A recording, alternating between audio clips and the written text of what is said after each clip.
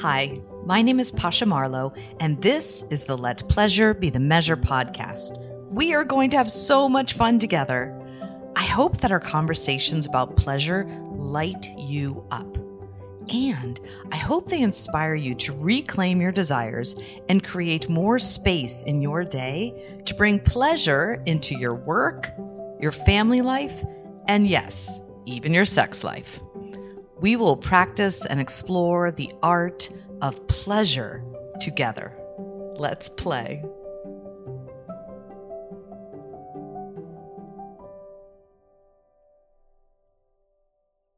Hello, everybody. This is Pasha Marlowe from the Let Pleasure Be the Measure podcast. Super excited to bring you today's guest, Jeff Harry, who is the founder of Rediscover Your Play. Jeff, welcome. I'm thrilled you're here. Yeah, this is going to be amped. I'm down. I'm excited. Let's do this. And I know that intro doesn't even touch the surface of all you are and all that you do. So is there anything that you'd like to share as to this is who I am? I'll provide some framework. So I create psychologically safe workspaces using positive psychology in play. Why addressing really challenging issues like toxicity at work, how to navigate difficult conversations, how to get your staff in flow, how to play with your inner critic. And I use positive psychology in play to do it. Awesome. Positive psychology does not mean you're always positive, nor encouraging people to be always positive, right? No, that is toxic positivity, which I hate and I find delusional. No, positive psychology was founded by Marty Seligman back in the 80s. And what it was that he had found that psychology up until the 80s was just studying what was wrong with people. That was it. That was all of psychology. So he was like, why don't we study what's right with people? Let's just double down on that. Let's explore, that other people matter, right? And the more he was able to recognize that, he realized that, while there's, I think 20 or 30% of people that are in depression and, there's a lot of people that are in neutral, that are just having meh lives. And he's like, how do I move people from meh to flourishing? And that started the whole positive psychology movement. Okay. My entrepreneur mind is like, what rhymes with meh? Move people from meh to, and going through the alphabet right now. Let pleasure be the measure. Let's go. I love that phrase. I like that you can't have an aha without a ha-ha. In terms of engage, see? I'll pick it up when you throw down. I got game. So it helps me remember. So, okay, so let's talk about death and suicide. So here's the thing. All right, let's go. No, I mean, what's interesting that you just brought, I have death chats. I have death chats with a few of my friends. We've had quite a few. And there's something powerful about really understanding. When you understand death, you understand how you live, right? Let's learn from the dying. One of the biggest regrets of the dying is, I wish I had the courage to live the life that I wanted to live, not the life that others expected of me. And it's like, oh my gosh, people on their deathbed are warning me of how to actually live. And I remember when my dad died in 2015, all of his brothers showed up. His brothers had not seen each other in 20, 30 years since their mom died. So I'm feeling grief and sadness, but then they show up and then all of a sudden I'm feeling joy and, gratitude. And I'm like, oh gosh, these feelings, can I have both these feelings at the same time? And that's something I learned through positive psychology and just life in general. Yes. All the feelings, all of them, feel all of the sadness, then you can let it go. Feel all of the anger and you can let it go, but also feel all the joy and the gratitude. It's that whole Pixar Inside Out of that is true living, feeling all the feelings. And I think a lot of times we numb ourselves, especially in America, by binge watching Netflix and buying more Amazon Prime stuff. Numbing out. Just because we don't want to feel those feelings. Yeah, it's hard to miss out on all the joy that we could get. Yeah, right. Because if you can't feel the low lows, you're also not accessing the high joys and the high highs. Yes, and you mentioned being at your father's deathbed, and during funerals, often people have these light bulb moments of what am I doing with my life, like an existential crisis. And I've lost a lot of people recently, and it's it's always a moment of reestablishing my own self-worth, my own philosophy about pleasure and life, and connecting with people. So we need to listen to the people who are dying, and we need to listen to the voices in our head when we're witnessing it, and then listen and remember, and then act upon it. So if you're like, wow, I really should someday figure out a way to have fun with my work or take time to play with my kids, do it now. Yeah, I mean, COVID is a huge reset. It's a huge opportunity where post-pandemic, we can bring more shared humanity to the workplace, where we can really look at, do I want to work at this job?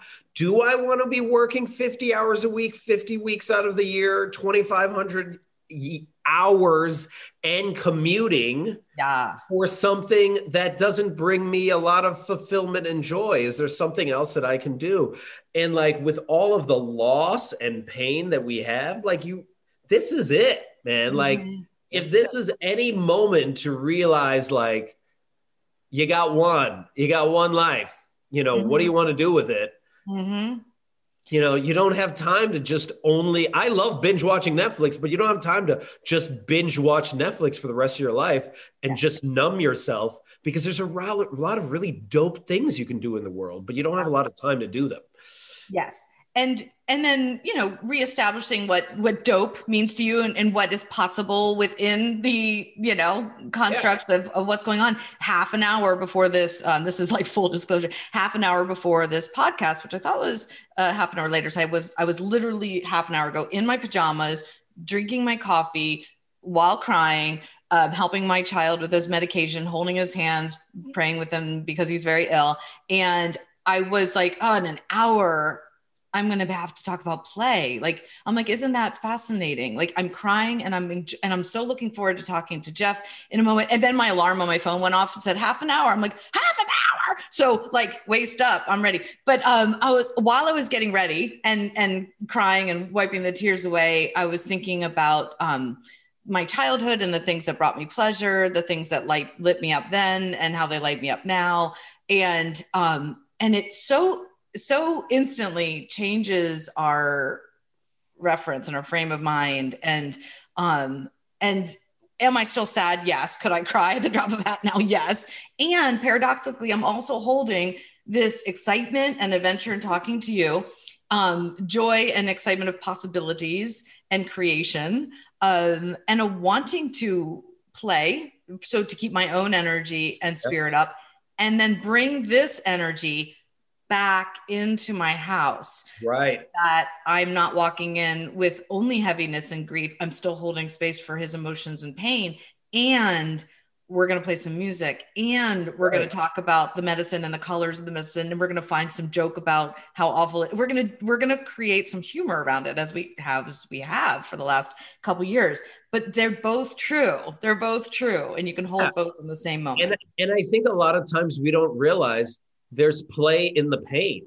If you think of a lot of funerals, some of the best ones, they're laughing though. We're laughing the whole time. We're telling like all these crazy stories of like, can you believe that person used to say that? Oh my goodness, that is exactly what he said. Like we're re-experiencing those play, fun, and joy moments. And I ask people this all the time, at your end of the year, even though you're always trying to be productive all year, right? At the end of the year, you don't look back and be like, what were my most productive times? Never. You think like, what were my most playful, joyful, fun times? So if that is the case, why are we not focusing more on that? And I also talk a lot about how play is the opposite of perfection. And perfection is rooted in shame and ego and fear of failure and peer pressure and looking for the right way. Is this the right way? What should I do the right way? While play is like experimentation, curiosity, embracing the fact that there is no right way, that there's just like, it's your way, that you figure it out. And if anything that 2020 taught us is that nobody knows what they're doing. Nobody knows. Nobody. And anyone that's giving you advice like, this is what you should do, you're like, were you here 100 years ago in the pandemic? Because if you're not, you just need to shut up, because no one does. So even when I'm giving advice, I usually say like, I believe that you have all the answers that you need. and you simply need to play enough in order to figure them out for the most part, like you don't know how to operate on yourself, but you have most of the answers that you need. Right. Yes. And that the only reason my advice might resonate with you is because you've already told yourself the same advice. And I'm just reminding you of yourself. And it's like, we're reminding people of what they knew intuitively in childhood. In childhood, when our parents might have been, let's say, angry or even abusive, we would go to our bedrooms, right? And we would find something to play with, the doll, the stuffed animal, the imaginative friend, whatever. We access play to survive it. Yep. And we could do that now too. And I think when you say, and I might have been quoting you all this time, the opposite of play is perfection. I don't know if you coined that phrase, but I quote it daily. I just didn't know who to give credit to. But in my therapeutic comedy work, where we work through our shame and our limiting beliefs, and then we kind of transform it through the lens of humor and present a comedy routine about it with a whole new perspective, we're busting through all kinds of shame, and we're practically preparing ourselves to fail and to laugh at ourselves and for people to laugh at our stories. And it's so liberating to be able to reframe that shame. Yeah. Make friends with our shame. And what's interesting is, like, who I like hanging out with the most? The shameless.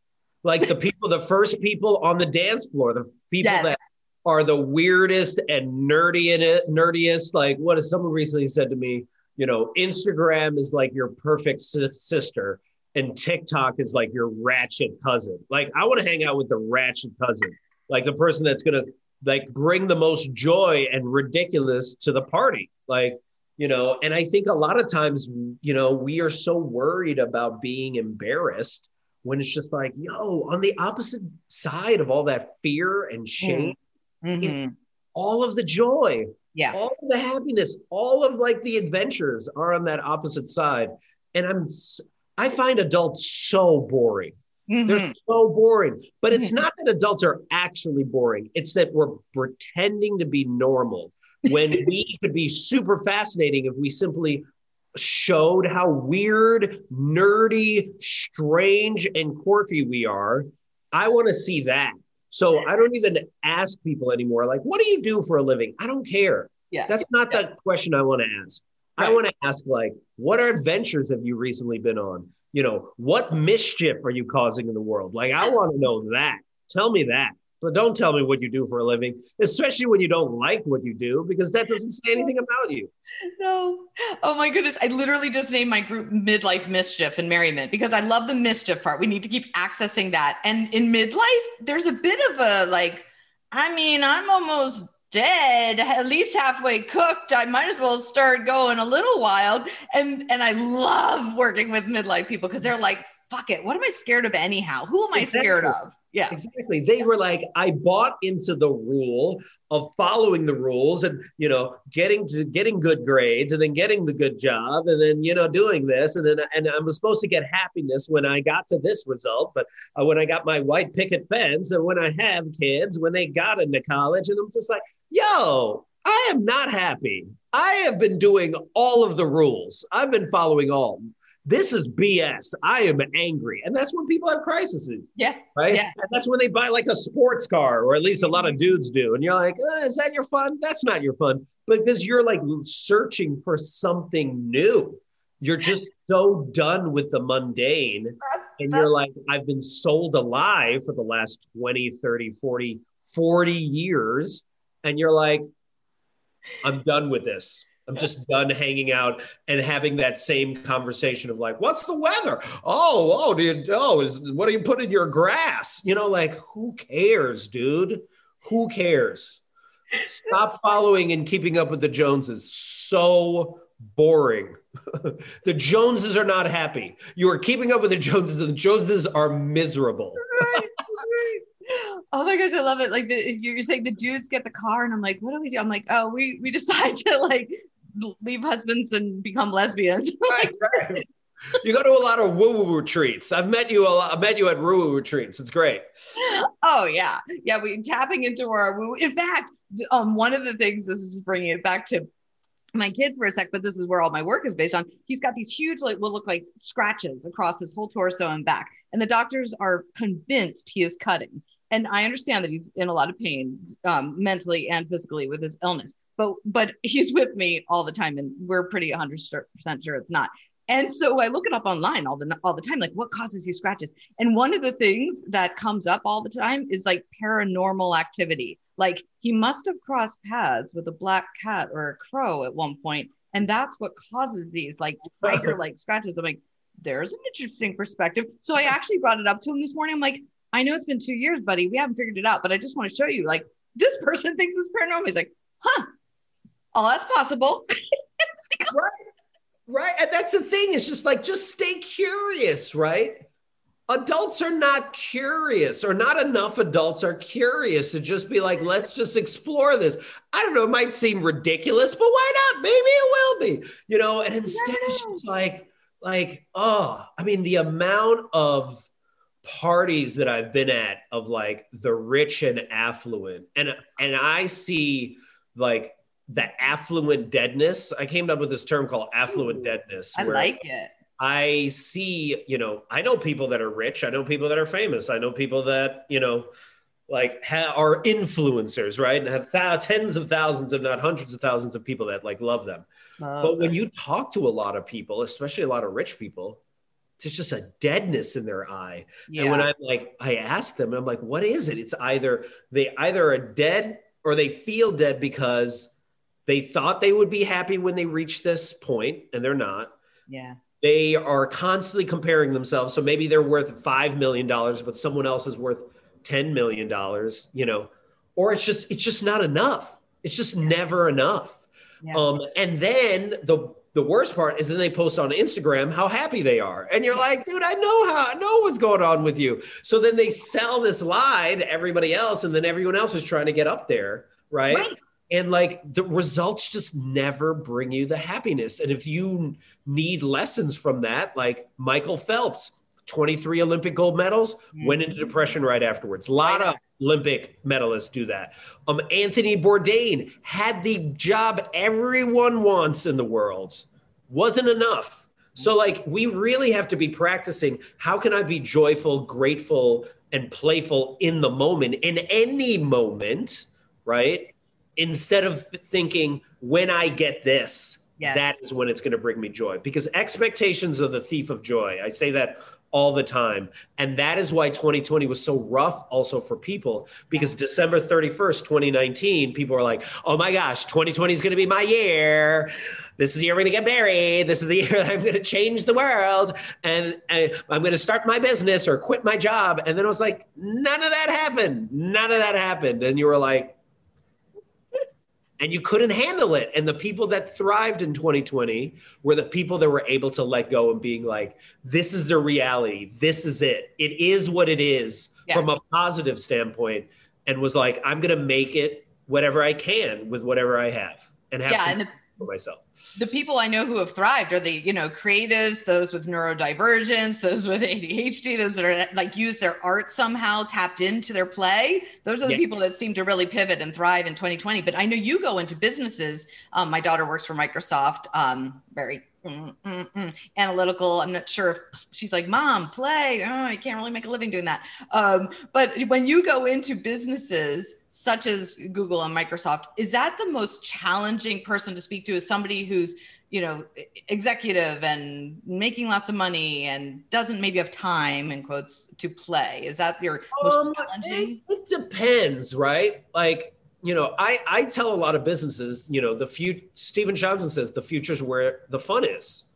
And if you think of the companies that thrived in 2020, they were the ones that were most likely to embrace failure, most likely to play, most likely to take risks. The TikTok, Clubhouse, Disney Plus, Hulu, Netflix, like a lot of these companies that are just trying out crazy things, right? Even like HBO Max is like, we're going to do a movie every week. We're going to come out with a new movie. Okay. Do you, dude? Like, you know, taking these risks, those are the companies that thrive. The companies that are going to try to go back to normal, Yep. Those are going to be the blockbusters. Those are the ones that are going to be obsolete. So when you speak of it from that standpoint, and also you speak of it from the standpoint of like, hey, do you want your staff to get into flow? Like, companies hate talking about play, but they love talking about flow. They know that flow, when a staff is in flow, 5 times more productive, right? Engagement by flow, or what do you mean? So the actual like scientific analysis of flow. So Dr. Csikszentmihalyi talks about how flow is when you are in a state of consciousness, almost where you forget about time. It's your ikigai, it's your zone of genius. Where, you have your, Gay Hendricks talks about how you have your zone incompetence, things you're not good at, zone of competence, things you're average at, zone of excellence, things that you get paid for that you're really good at, but you don't care either way. That's where a lot of people are in. But zone of genius is the work where you forget about time. It's the work where if no one was paying you, you would still do this work. And what I tell a lot of managers is like, do you know your staff's flow work? Do you know your staff's zone of genius? Because if you ask your staff and you help them do more of their flow work, like what is the work that you love to do most at this job? Yeah. Oh, you love talking to clients? What percentage of time do you currently do that? Only 10, 15% of the time? Oh my gosh. Like if we can increase that to 20 or 25%, not only is that going to help our bottom line, but studies have found when staff do their flow work, productivity is they're 5 times more productive, and all of their other work they get all of their other work done quicker. Right. Because they're doing the work that makes them come alive. They're doing the work where they feel seen or heard and actually, brings them joy. So I ask people all the time. And then when managers are like, oh man, I've never thought about that. And then they test that out and they're like, oh, whoa, not only is this now helping us bring in more revenue, it's reducing turnover, right? Like it's creating camaraderie and psychological safety with the team. And if you're still like, oh yeah, but that flow work, that sounds like whatever. That's like pie in the sky stuff. Look at Google's 20% program, 20% rule. They give their staff 1/5 of their time to pursue what is curious to them, their play, as long as it helps Google. What has come out from the 20% program?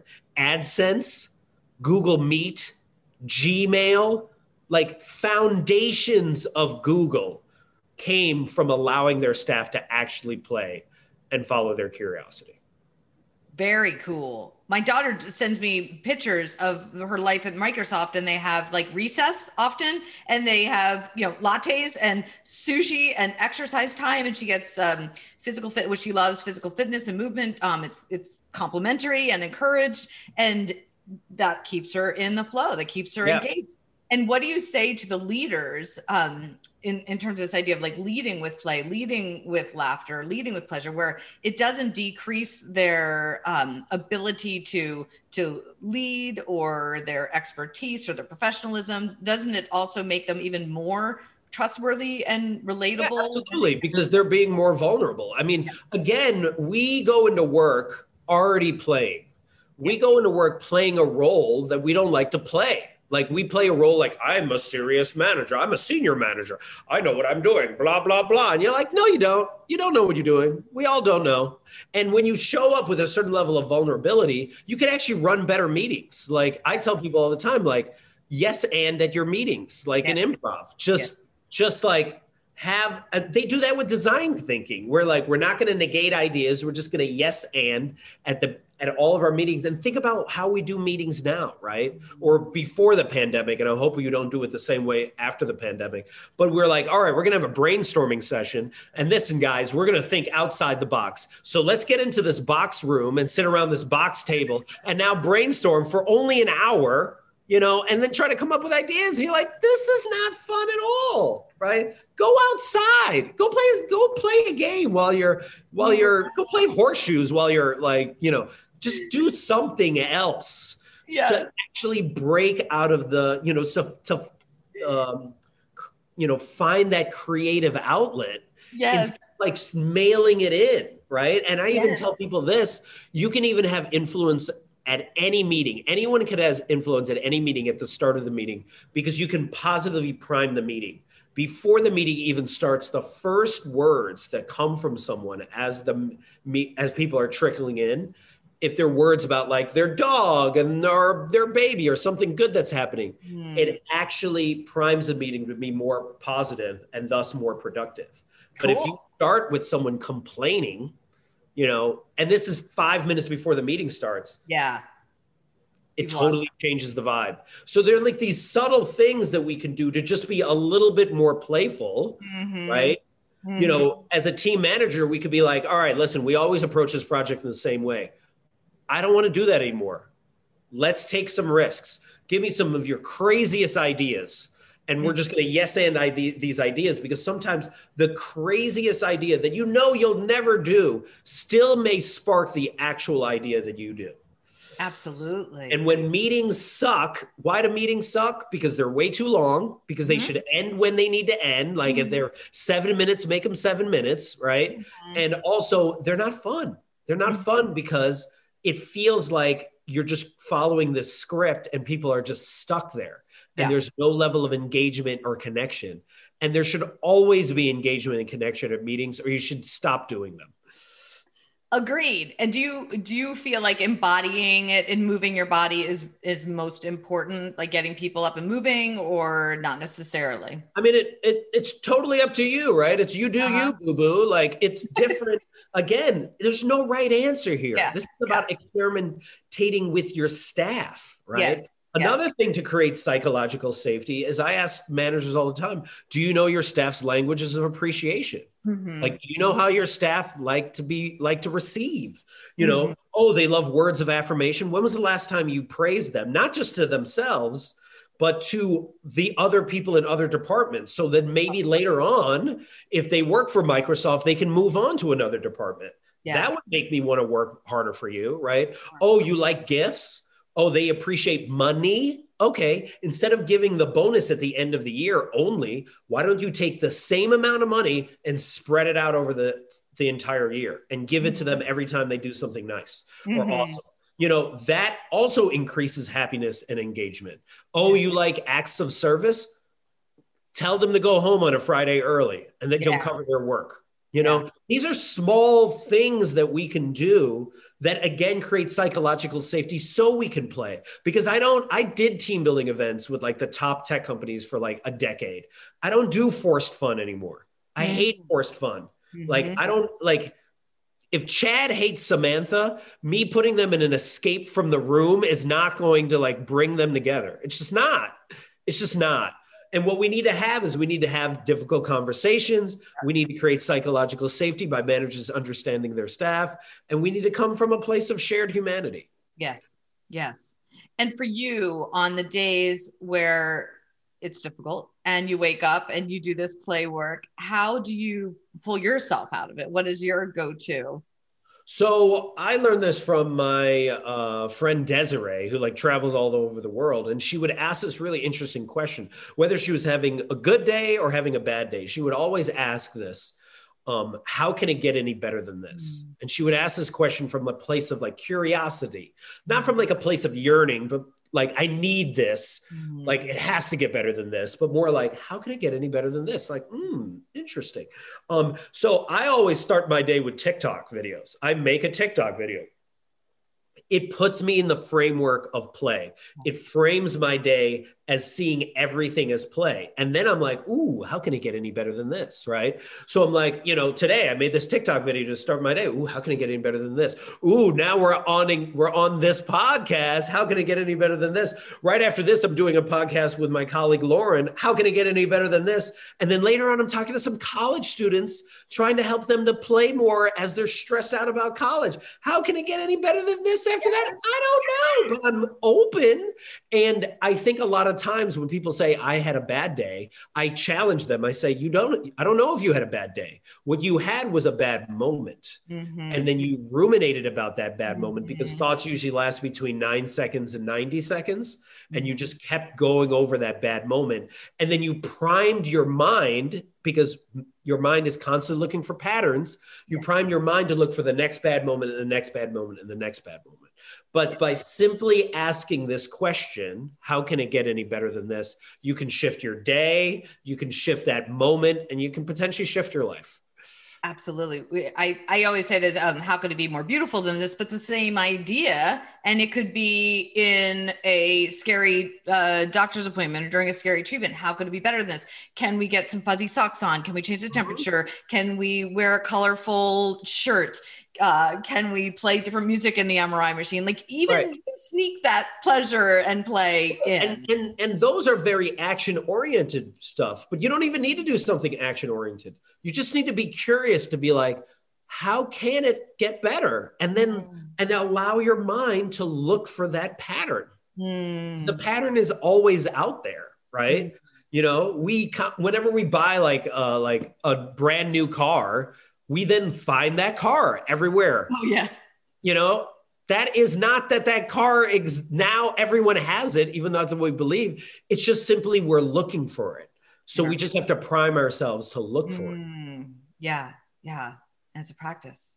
And do you find that at the end of the day, sometimes if you haven't had a day filled with creativity or podcasts and TikTok videos, you say, I need to still do something at the end of the day. You'd still make a video if it's been one of those days where. Yeah. Or sometimes it just sit in the sadness, you know, and that's fine too. Like sometimes you got to binge watch Netflix. Yeah. No judgment. Like, yo, do you, man. But it's just that we just have to have more compassion for ourselves. I don't think we have a lot of compassion for ourselves. Like I say this all the time, like, why do adults not play enough? 148,000 no's. That's why.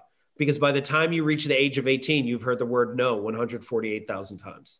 Wow. And then on top of that, you know, and maybe you've heard the word yes. I think it's between 8 to 10,000 times, depending on how you were raised. Right. And then on top of that, you, as a kid, you are should by adults all the time. You should do this. You should do that. You should be a lawyer. You're like, I'm 6. Why are you telling me what I should be doing right now at 6? You know, then you go to school where you're told to raise your hand and follow the rules all the time. Right. And then you get to your teen years where social media is constantly inundating you with, you get more information in a day than more people got in the 1950s in an entire year. And all that information is telling you you're not enough.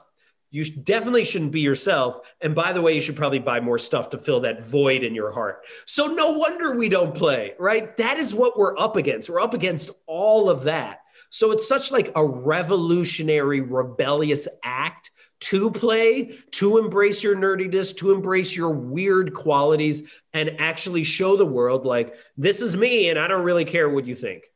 Absolutely. And you are proof that you can create a living doing this. My son, who used to play, my older son, who's now 25, used to play Legos all the time. And he liked to build cars and play with Matchbox cars. It was all he loved. And I said, how can we make this a job? As he grew up, he continued to draw cars, love cars, design cars. He went to Detroit to school. Ford picked him up. He's a car designer. He calls me. He says, Mom, I would do this for free. I would do this for fun every single day. And they pay me a ton of money to do what I love. And it's like, there are opportunities out there to make your play and your passion and your fun a job. I mean, I remember when I worked for the toy industry, hated it, you know, came to the Bay Area, bumped into an organization that was teaching kids engineering with Lego. It was like a joke of a job, paying $150 a week, 7 people, you know, found it on Craigslist. But they were playing, and we took that company from 7 people to 400 people. Cool. It became the largest Lego inspired STEM organization like in the US. And we did it all by playing. No business plan. We picked cities we thought were fun. We picked people that we thought were fun. We experimented all the time. We failed miserably a lot.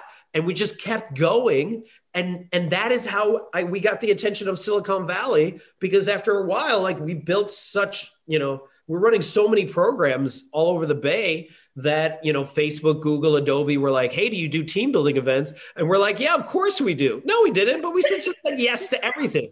And we were just saying yes and to life and yes and to opportunity. So you can build a business not in the normal way, right? You can do a job. I remember I'd be I'd be in airports wearing my like ridiculous Lego bow tie, and people would ask me what I do for a living. And I was like, I play for a living. And there's a lot of people, a lot of engineers, because I graduated with an engineering degree, and they're like, no, you don't. Like almost angry at me. Yeah. How'd you do that? The more I described it, they were like, I've been lied to. Like, Right. I've been lied to. I've been told that work, I have to hate work or feel work is meh. And it's just like, it doesn't have to be. It just doesn't, you know? And if you're going to be spending 2,500 hours a year at work, like you better be finding a way to have some fun there, or it's just going to crush your soul. Yeah. Yeah. It's life-saving. It's life-saving. Right. Because otherwise, right, crush your soul and you die with regret of not having had fun or not having. And you'll have like millions of dollars or whatever it is, and you'll have like a strong 401k, but you will have lost your idea of how to even take risks.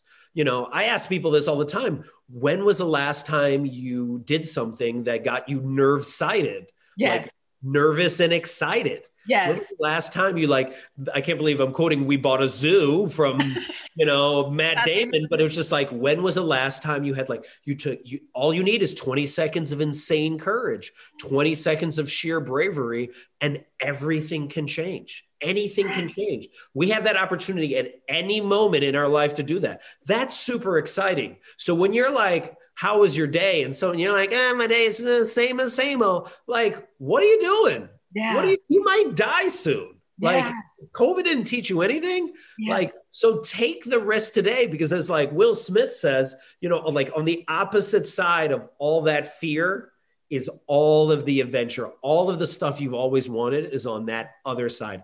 It's in the deep end of the pool, but you have to be willing to leap in order to Beautiful. What do you do that still scares you and brings you those butterflies in your stomach and lights you up in a terrifying, thrilling way?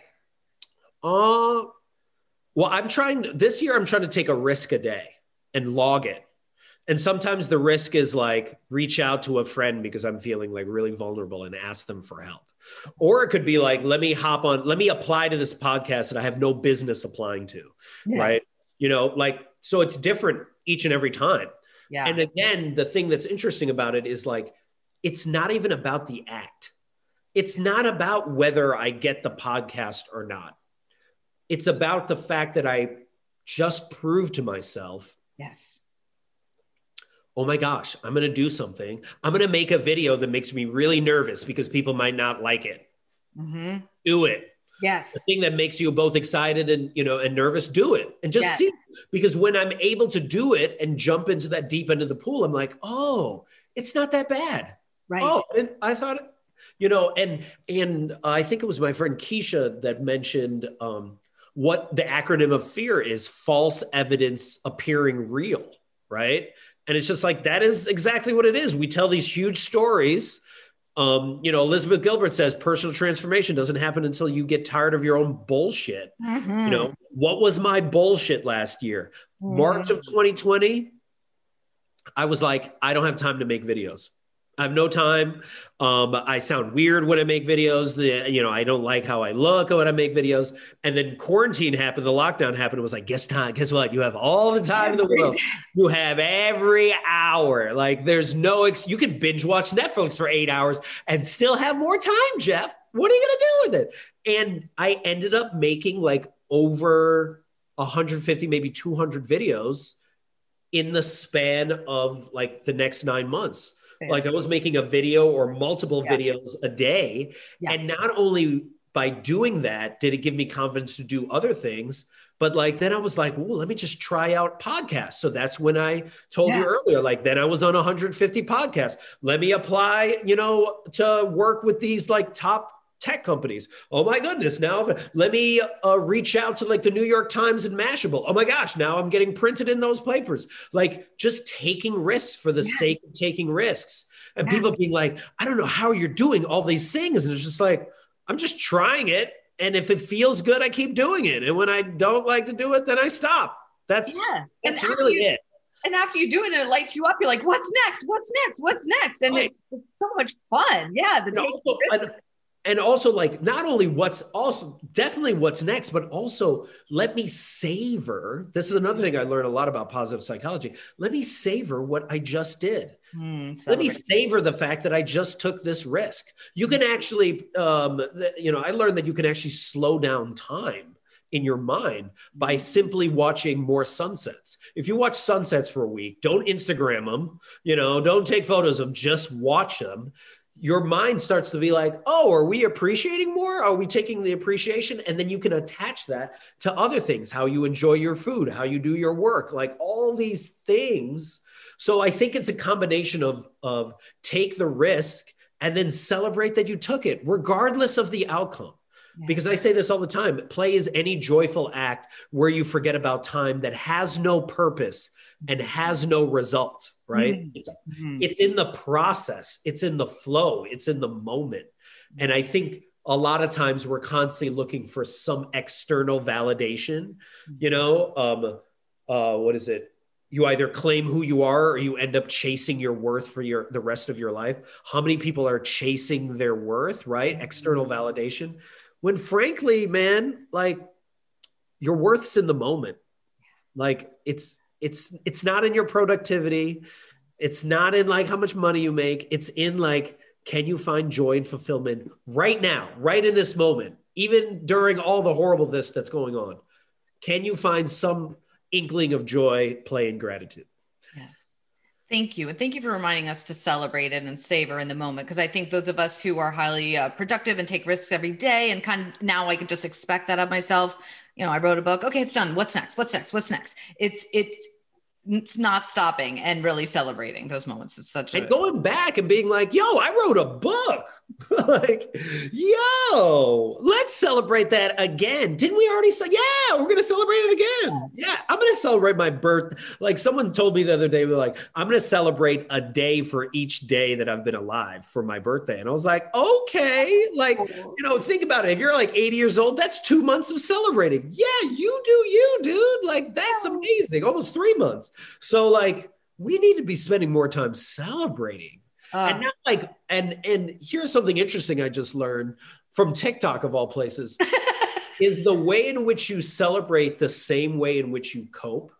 But you have to be aware of that. Like, I celebrate by binge watching Netflix. I also celebrate by when I'm depressed, I binge watch Netflix. So we have to be also aware, just be aware of like, how are we actually really enjoying and being grateful? And the celebrations don't have to be these huge like parties. It could be something as simple. I learned this from my play mentor, Gwen Gordon, where, well, here, let's just do it. Okay. Tell me how awesome you feel about your book, about writing your book. Well, I'm very impressed with myself that I finished something and that and frankly, as soon as it was out, I was like, what's next? I should write another book. That was easier than I thought it would be. And I keep it by my desk because sometimes I forget I did it because I didn't celebrate it enough. I literally keep it on my desk. I'm like, oh, right. You did that thing. Cause I didn't savor. And I love that as you're telling me this, because then I get excited because I'm like, ooh, can I write a book? Ooh, maybe that's possible for me. And I'm like, ooh, and then now she's like bold enough now to write another book. So I'm so excited about that. And then what do you think of when I say that? It lights me up that you want to write a book, and it makes me feel better about myself that I, encourage some bravery and risk taking in you. See, and then so Gwen Gordon taught us how to do it back and forth. And the more you do that savoring back and forth, you go deeper and deeper and deeper. So you keep responding to how that person felt and how that's making you feel. And then you can actually more solidify the memory in your head. Cool. I like it. Celebration by doing that. Because I think a lot of times it's like, I wrote this book. All right, what's the next thing? And it's just like, whoa, let's keep going back and celebrating those really important moments in our life.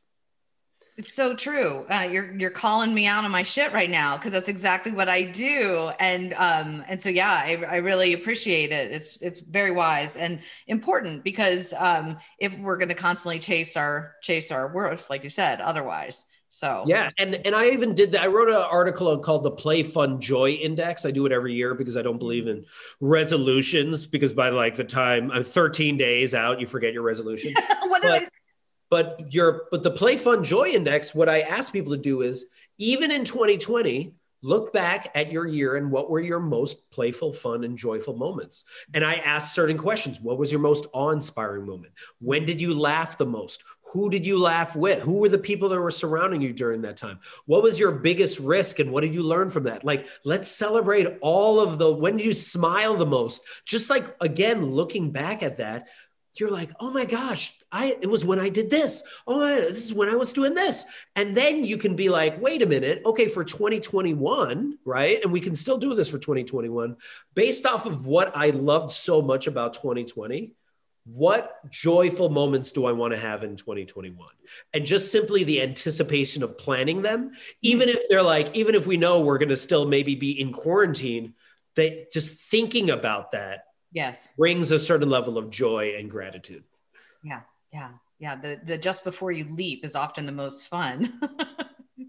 Yes.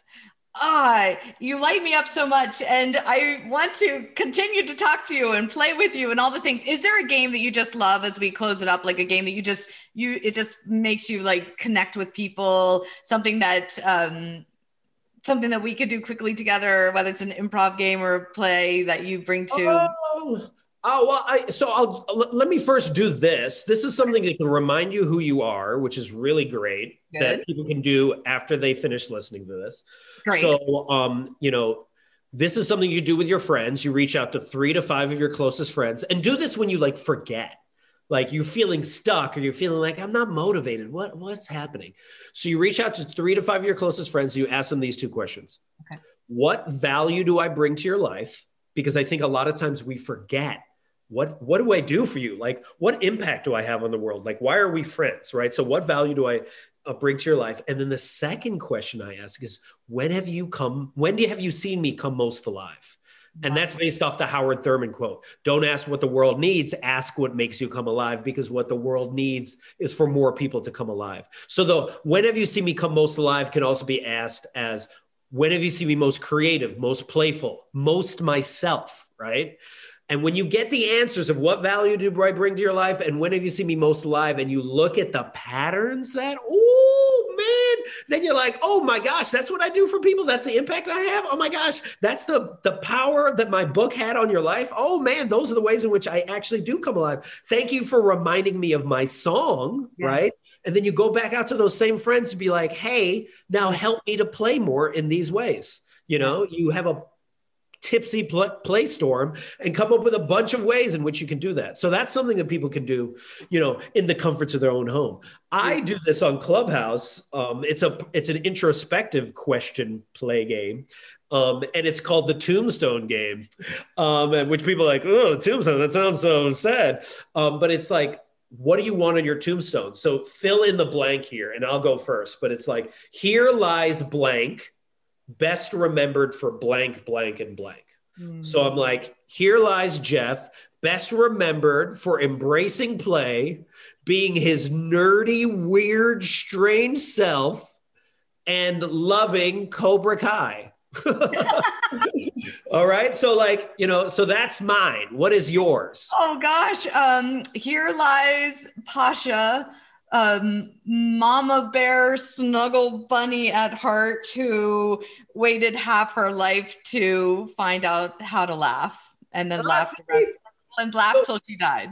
So I love that. So then you can be like, today, am I being a mama bear? Am I being a snuggle bear? Am I laughing, and doing the thing that makes me come most alive? So you can just like repeat that back to yourself and be like, dude, this is a mantra now. So like, these are like just simple ways we can just play more. Simple and meaningful and powerful. Yes. You touch parts of my heart and soul and spirit that do light me up and remind me who I am. It's such a gift to talk to you. Such a pleasure. Thank you for exploring all the emotions and holding space for all of the emotions and doing this for your work. It's brilliant. It's brilliant. Thank you so much for having me. This was so much fun. I'm inspired. I know you've got like 20 more today. Probably after this, I get to do another podcast and it's about like kink. So like I'm playing the range. I don't even know what I'm walking into. All right. Good luck. Well, have an amazing time. I have to go, but this has been such a pleasure. Thanks so much. Thanks, Jeff. Thank you. Bye.